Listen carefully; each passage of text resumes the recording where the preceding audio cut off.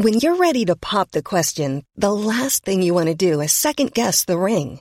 At BlueNile.com, you can design a one-of-a-kind ring with the ease and convenience of shopping online. Choose your diamond and setting. When you find the one, you'll get it delivered right to your door. Go to BlueNile.com and use promo code LISTEN to get $50 off your purchase of $500 or more. That's code LISTEN at BlueNile.com for $50 off your purchase.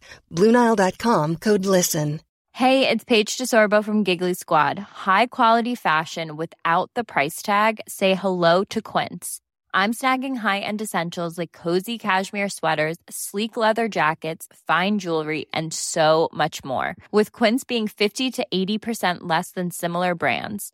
And they partner with factories that prioritize safe, ethical, and responsible manufacturing. I love that. Luxury quality within reach. Go to quince.com/style to get free shipping and 365-day returns on your next order. Quince.com/style. Hey, it's Ryan Reynolds, and I'm here with Keith, co-star of my upcoming film, If, only in theaters May 17th. Do you want to tell people the big news? All right, I'll do it. Sign up now and you'll get unlimited for $15 a month and 6 months of Paramount Plus Essential Plan on us. MintMobile.com/switch. Upfront payment of $45 equivalent to $15 per month. Unlimited over 40 gigabytes per month. Face lower speeds. Videos at 480p. Active Mint customers by 531.24 get 6 months of Paramount Plus Essential Plan. Auto renews after 6 months. Offer ends May 31st, 2024. Separate Paramount Plus registration required. Terms and conditions apply if rated PG. Hi, my name is Kieran Coyne and you're listening to Sorry Partner.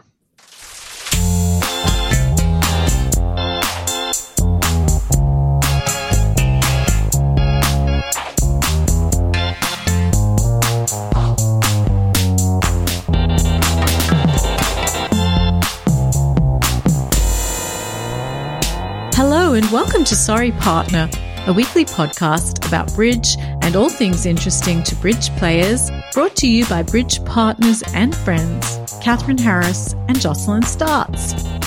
On today's program, we talk with Irish champion Kieran Coyne about the role of serendipity in his bridge journey and the importance of trusting your own judgment, as well as hear his top tip for developing players. But first, let's kibitz. Hi, partner. Hi, partner. How's it going this week, Catherine? Oh, it's going well. Thanks, Jocelyn. Though I've been dying to talk to you about a situation that came up on BBO. It was a classic little, sometimes you get into these little chit chats with complete strangers. Sure. Yeah, I got into this, I was going to say flirty, but it wasn't flirty. I was just an absolute idiot. That's the truth of it. One of our opponents had what I thought was quite a cute BBO name, and people are clever. I really enjoy some of their names. I'm not going to tell you what his is because I'm not going to out him on our show, but he had a really cute BBO name. So I checked his profile because, people put their real names there. And I'm not even thinking, it's all in the heat of the moment. It's really quick between rounds. We'd finished our round and I check his name and then I'm like, hey, and let's call him Bill. I'm like, hey, Bill, love your handle. I write to him. Not even thinking about how it sounds. Honestly, I was completely unaware of what I was saying.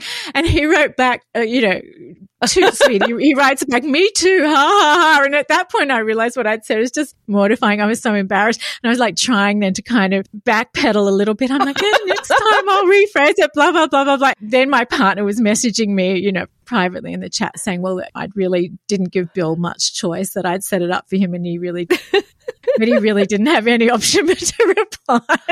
It might be time to change your BBO handle, Catherine. I was so mortified. I just, what the hell was I thinking? And then I started trying to rationalize it to my partner. I got into this whole thing with him where we were talking about it and I was saying, well, I felt that Bill was being oafish because his response contained no wit, and I had this whole rationalization going about how, he should have been clever about it, blah, blah, blah, blah, blah.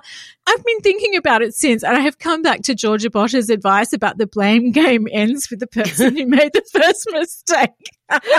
Anyway, in this instance, that was me. So Bill, or we know that's not really your name. If you're out there listening, I apologize. I will try to be more thoughtful going forward. Really gives new meaning to a pickup bridge game. But I wonder if there have ever been any romances kindled over BBO. Oh, please, if people have a romance story, write into us. We want to know about it. For sure, at the bridge table. I've seen that in action over and over again. Oh, yeah. But I'm thinking specifically BBO. Like, yeah. Flirtatious, love your handle. Well, I remember you and I played a tournament in Hawaii and we got into a bit of chit chat with a couple of the gentlemen there. And I love it because you always write to me saying, do you know them? No. Who are these people? Why are they talking to us? Yeah. We've had a couple of letters in the mailbag. Would you like me to read you one? Oh, yes, please. Okay, so this letter is from Sarah in New York, and the subject line is having your cake, which I think is apropos because I think I was trying to have my cake as well. Here we go. At a sectional tournament a few towns away, I was declarer in a suit contract. My left-hand opponent led an ace, and her partner played a low card. The person on lead then led the king, and her partner followed again, small. But as soon as my right-hand opponent had played that small card, she immediately started shifting the cards around in her hand. My left-hand opponent continued a third round of the suit and her partner trumped it. I called the director to report the card sorting behaviour, saying that the person as good as told her partner she didn't have any of the suit left. But the woman denied it while also stating, quote, I can't have two red suits next to each other. Completely oblivious to the fact that in the same sentence she was denying and admitting the same infraction. Yeah, exactly. Yeah. Right, because she didn't have any more black. Didn't have any more spades in between the diamonds and the hearts. Yeah. So Sarah says it didn't affect the result, so the score wasn't adjusted, but it made me laugh. Yeah, so us too, Sarah, definitely. It is really funny, actually.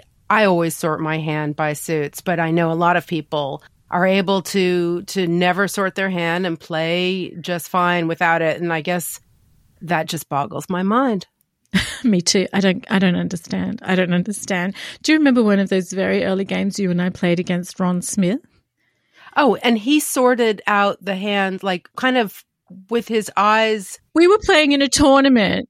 And you know when you have to organize the cards beforehand, when they put the pallets down at the table and they give you the hand records and everyone takes a suit and you have to organize the cards. Okay. And so it was that. And you and I were trying to do it and we were being incredibly slow. And he got so frustrated. He picked up all the cards from both of us, like all the ones we'd laid out, looked at them, looked at the hand record once and just went and just dealt the whole thing. It was it's like a magic trick. I couldn't believe it.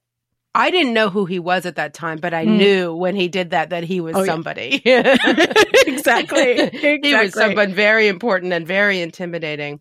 I was once at a tournament and somebody actually, it was like the best piece of advice I ever got. Somebody who was a bridge teacher, it turned out, said to me, can I give you a tip? Don't sort your cards from high to low. Sort them from low to high because people will pick up on the position of your cards. And I was so grateful for that. Of course, I think I've reverted to my old ways. You know, I just keep my cards kind of under the table more than up where people can maybe see the position of the cards. I remember also teaching these little kids a bridge class, and the hardest thing for them was actually just at the beginning, just holding the card. Oh, that's so cute. That's so cute. Yes, it was very cute. So if you've got a fun story about sorting your cards or flirtation at the bridge table, please send it to sorrypartnerpodcast@gmail.com and maybe we'll read it out on the pod. Coming up next, our interview with Kieran Coyne.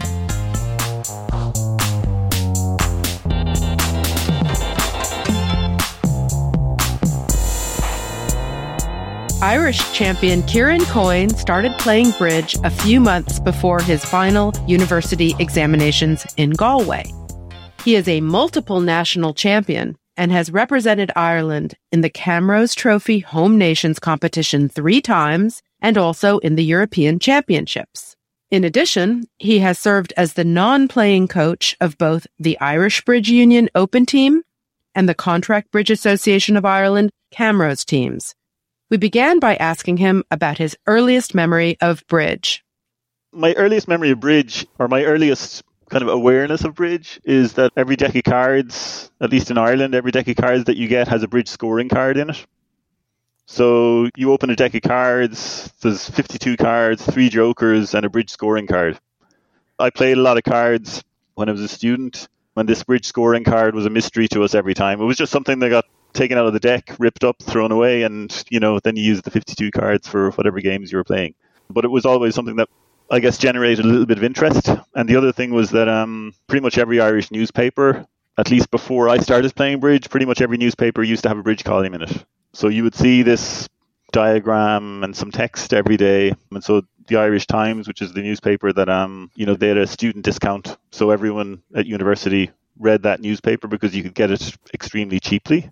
This would be kind of early 90s, I guess. So that bridge column was like something that you would look at and read, wondering, if you read enough of these, would you learn how to play bridge? Could you figure it out from there? So those are the two earliest.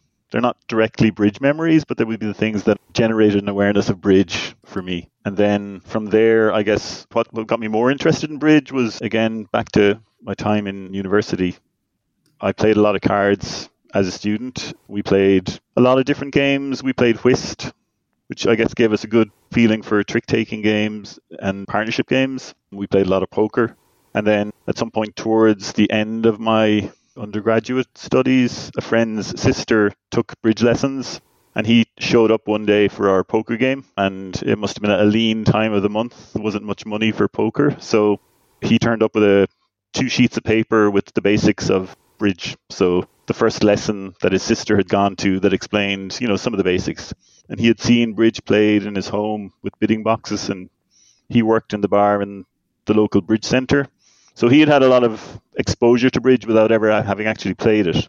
So we, 4 or 5 of us, sat around a table, looked at these sheets, and did our best interpretation of what it was telling us. And that was how we got started. And over the next few days or weeks, we spent a bit of time trying to work through this ourselves. And one day when we were sitting in the bar in the university at a table playing bridge, some guy sitting at the next table, this was in the morning, he was in having a coffee, reading the newspaper, waiting to meet someone. And he took an interest in what we were doing, and turned out he was a pretty experienced bridge player. And he gave us a few pointers and then joined our game and helped us out. And that evening, actually, we went to the local bridge club and played. So I think our second day, having tried to play bridge at all, so I played with him and 2 of my friends played together. And, we probably created quite an impression at the time because we changed the demographic in that bridge club quite a bit. But we enjoyed it, and the people in the club were very welcoming. So we never looked back. Do you recall how you did that first foray? We finished 7th. I don't know of 7th of how many, but I knew it was 7th. And me and the guy who knew how to play bridge did better than my 2 friends who had basically started the day before. We didn't understand enough about the scoring to know beyond where we had ranked, but we enjoyed it.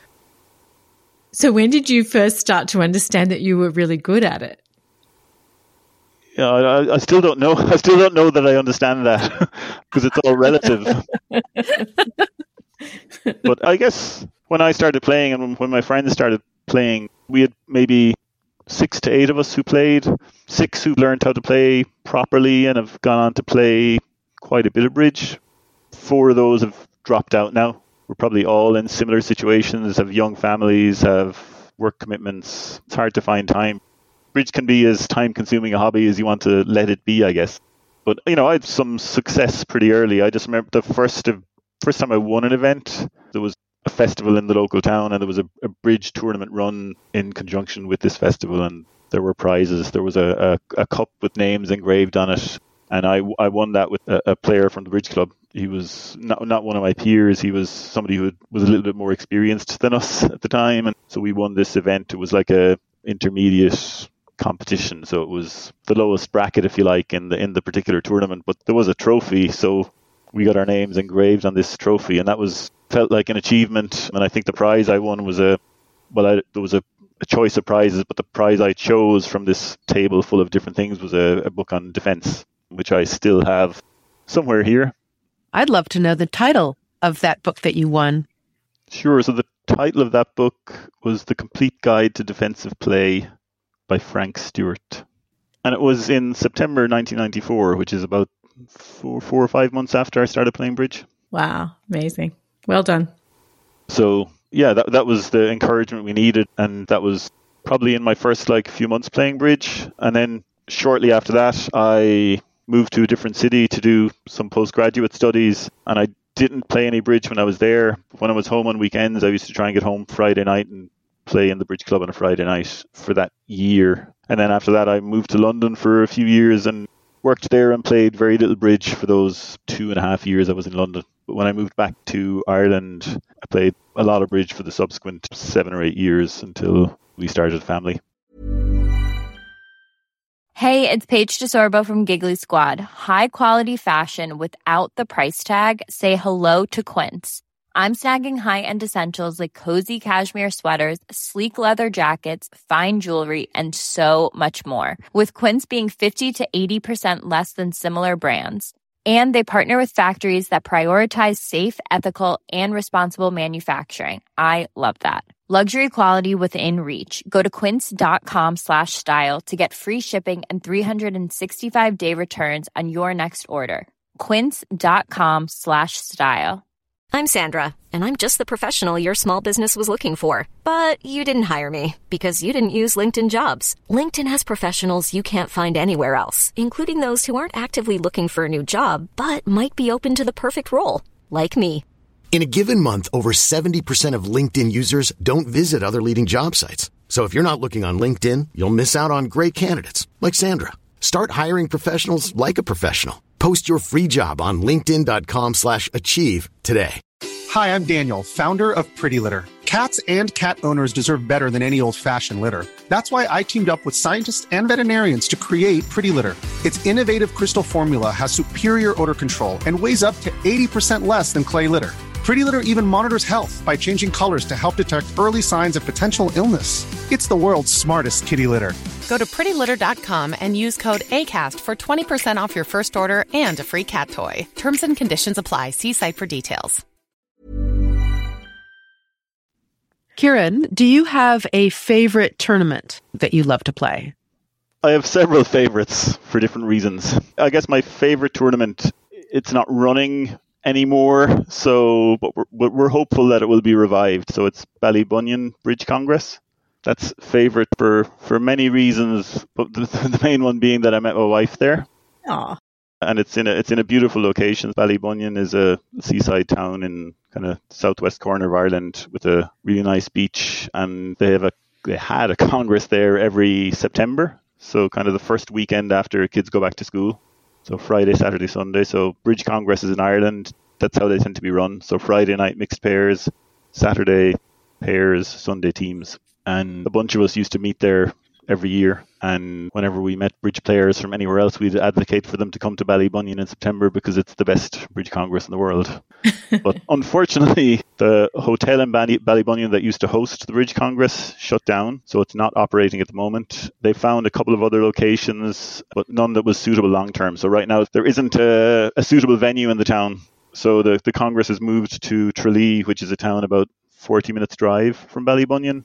But it's when you can't get up from your accommodation in the morning and go down to the beach for a swim and have a game of football with your friends on the beach and enjoy everything that the town has to offer after bridge is over in the evening. It's not the same. So we're hoping that it will restart again when there's a good venue in Ballybunion. But that would be my favourite event. Other than that, it would be trials. So there are trials for the Irish team for the European Championships every 2 years, and that's always the best event that's run in Ireland because all the best players play. A lot of the people who play on the Irish Open team play most of their bridge abroad. They don't play in very many domestic events anymore, so the prize on offer in the trials, the chance to represent your country, the chance to go away and play in an event against great players from all over Europe, that's on a different level to what's available in any other event that's certainly held here anyway, any year. So absent Ballybunion, that'll have to do. What's the funniest thing that's ever happened to you when you've been playing bridge? Oh, funniest. So going back to very early days playing bridge, so shortly after we started playing, we went to play in bridge intervarsities, and the first event in that tournament was a pairs event, and we were passing boards to a table. We were stationary, and there were two friends of ours stationary at the table to which we were passing boards. And after each round, when they took out the score sheet and wrote in their scores, they just kept telling us how amazing our scores were and how they hadn't beaten a single one of our scores all day, and we were shoo-in to win this event, and it was amazing how we were performing. Anyway, at the end of the event, when it was scored up, we got up and we were so confident that we had just nailed this thing. And we'd done pretty okay. We'd finished third, but the two guys that we had passed boards to all day finished first. So it was pretty funny in hindsight, at the time. A little bit steaming, but What rat bags. What do you think your particular strength is in bridge? I'm not afraid to look like a fool. If I believe that it's right to do something, I will do it, even if I know that it has potential to blow up in my face.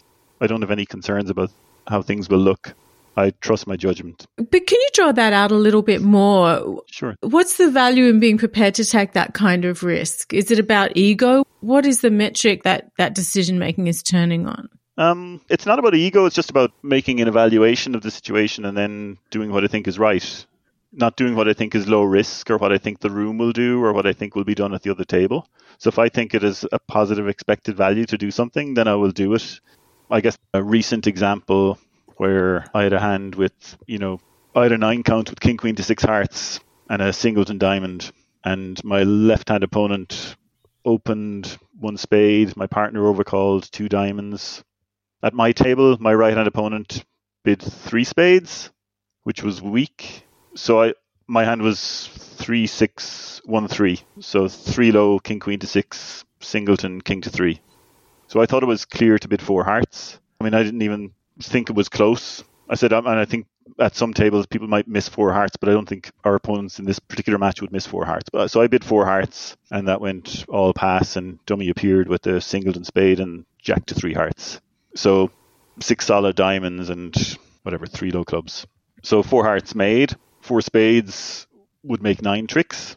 So at the other table, the auction went a little bit differently in that it went 1 spade, 2 diamonds, 2 spades. And so the player at my hand, who's an excellent player, he doubled for takeout. His evaluation was that bidding 3 hearts there was risky, with no sure fit, with the opponents maybe only having 8 spades, maybe not even having 8 spades. And that if hearts were stacked, that you could go for a number there bidding 3 hearts, and 3 hearts is forcing, so when you bid 3 hearts, you're almost effectively bidding 4 hearts, and partner can't retreat partner rebids their diamonds. What are you doing with the stiff diamond? So to my mind, in the situation at my table where they've kind of implied a 9-card spade fit, I thought it was very clear. But even if they've only shown an 8-card spade fit, I think it's very clear to bid 3 hearts. So my evaluation there is maybe talking to the people that we played in the match, they'd say my evaluation is not mainstream there, but I think it's clear-cut. And I would have no problem with backing my judgment in situations like that. 2 spades doubled, then made? No. 2 spades doubled was taken out to 3 diamonds, and our teammates competed to 3 spades, so they made 140 and we made 620. What is your weakest area of the game? 2 things. One is making sure I'm well enough rested when I go to play series events. So if I play multi-day events, I don't tend to sleep as well as I would normally. And then it becomes difficult. Day 2, day 3, day 4, each subsequent day gets harder. So that's one thing. And I don't really put any conscious effort into trying to address that, but that's one. And the other I'd say is I'm sometimes not as good a partner as I should be. I'm pretty mellow when I play bridge with partners, but sometimes I say more than I should. So I guess it's about remembering that my partner and I have the same objective when we play. We're both trying to achieve the same outcome. And so remembering to keep any discussions to after the session, which I'm getting better. I'm better at it probably than I was at different times in the past, but sometimes emotion gets the better of me. Is there a situation that you can share that you've regretted? Never any big blow-ups, but someone you play a lot of bridge with is very sensitive to your mood and your assessment of what just happened. And so it's best if you can not communicate, even if it's not verbally, just not communicate your annoyance. So little things like the way you pick up your scorecard or the way you write your score, or it's easy to transmit your mood without saying anything, and so avoiding doing that is for the best.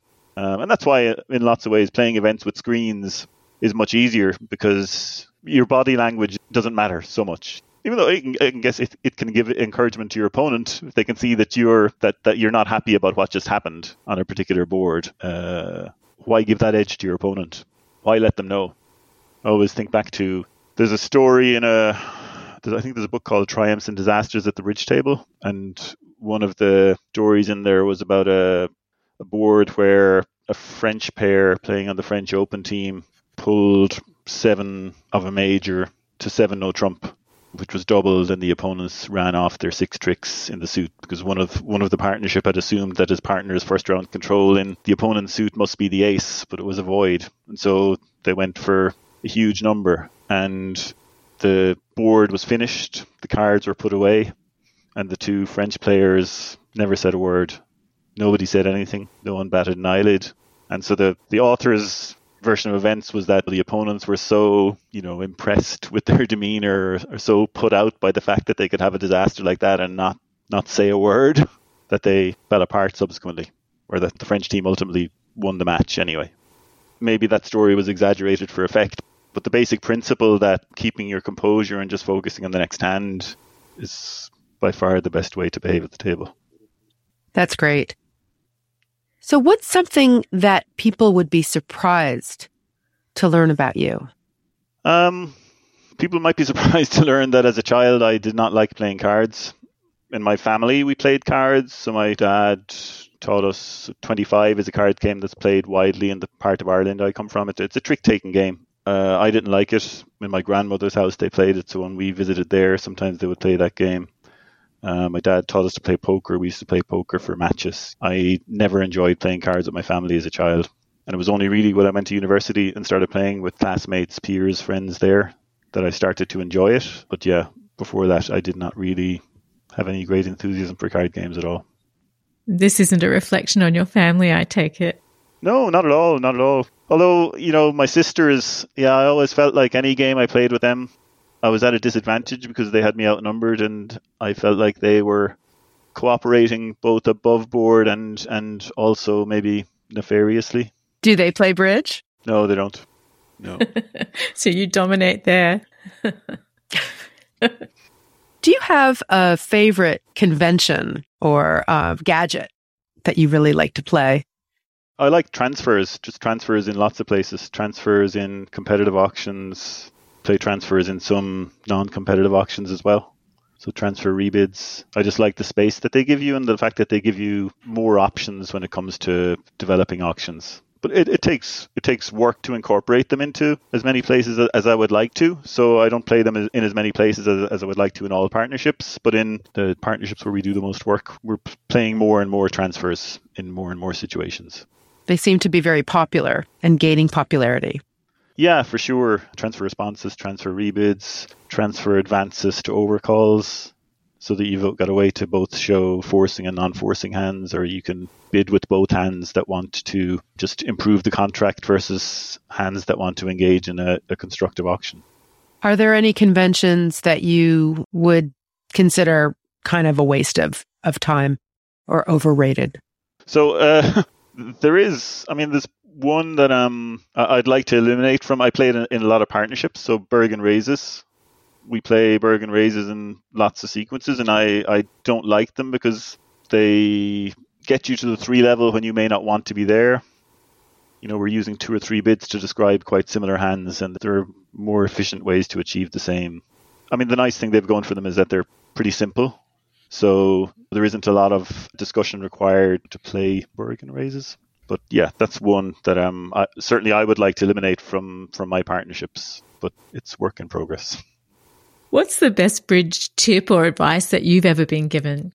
Just play a lot, especially when you're learning the game, but always probably playing a lot isn't a bad thing. It's like anything, practice as much as you can.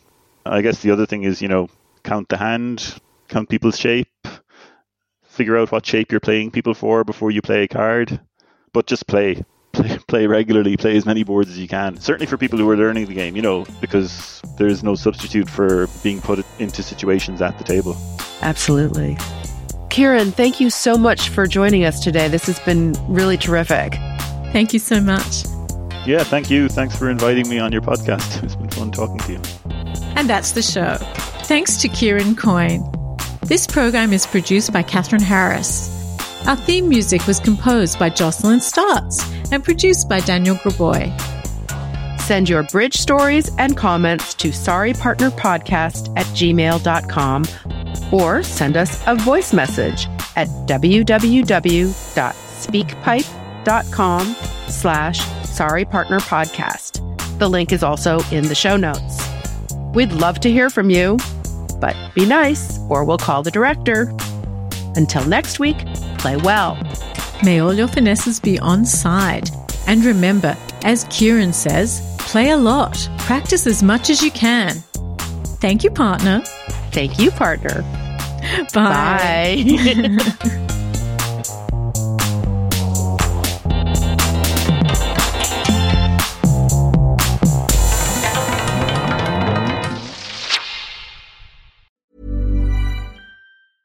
Imagine the softest sheets you've ever felt. Now imagine them getting even softer over time. That's what you'll feel with Boll & Branch's organic cotton sheets. In a recent customer survey, 96% replied that Boll & Branch sheets get softer with every wash. Start getting your best night's sleep in these sheets that get softer and softer for years to come. Try their sheets with a 30-night guarantee. Plus, get 15% off your first order at bollandbranch.com. Code BUTTERY. Exclusions apply. See site for details. Hold up. What was that? Boring. No flavor. That was as bad as those leftovers you ate all week. Keke Palmer here, and it's time to say hello to something fresh and guilt-free. Hello Fresh. Jazz up dinner with pecan-crusted chicken or garlic butter shrimp scampi. Now that's music to my mouth. Hello Fresh. Let's get this dinner party started. Discover all the delicious possibilities at HelloFresh.com. Even when we're on a budget, we still deserve nice things. Quince is a place to scoop up stunning high-end goods for 50 to 80% less than similar brands. They have buttery soft cashmere sweaters starting at $50, luxurious Italian leather bags, and so much more. Plus, Quince only works with factories that use safe, ethical, and responsible manufacturing. Get the high-end goods you'll love without the high price tag with Quince. Go to quince.com/style for free shipping and 365-day returns.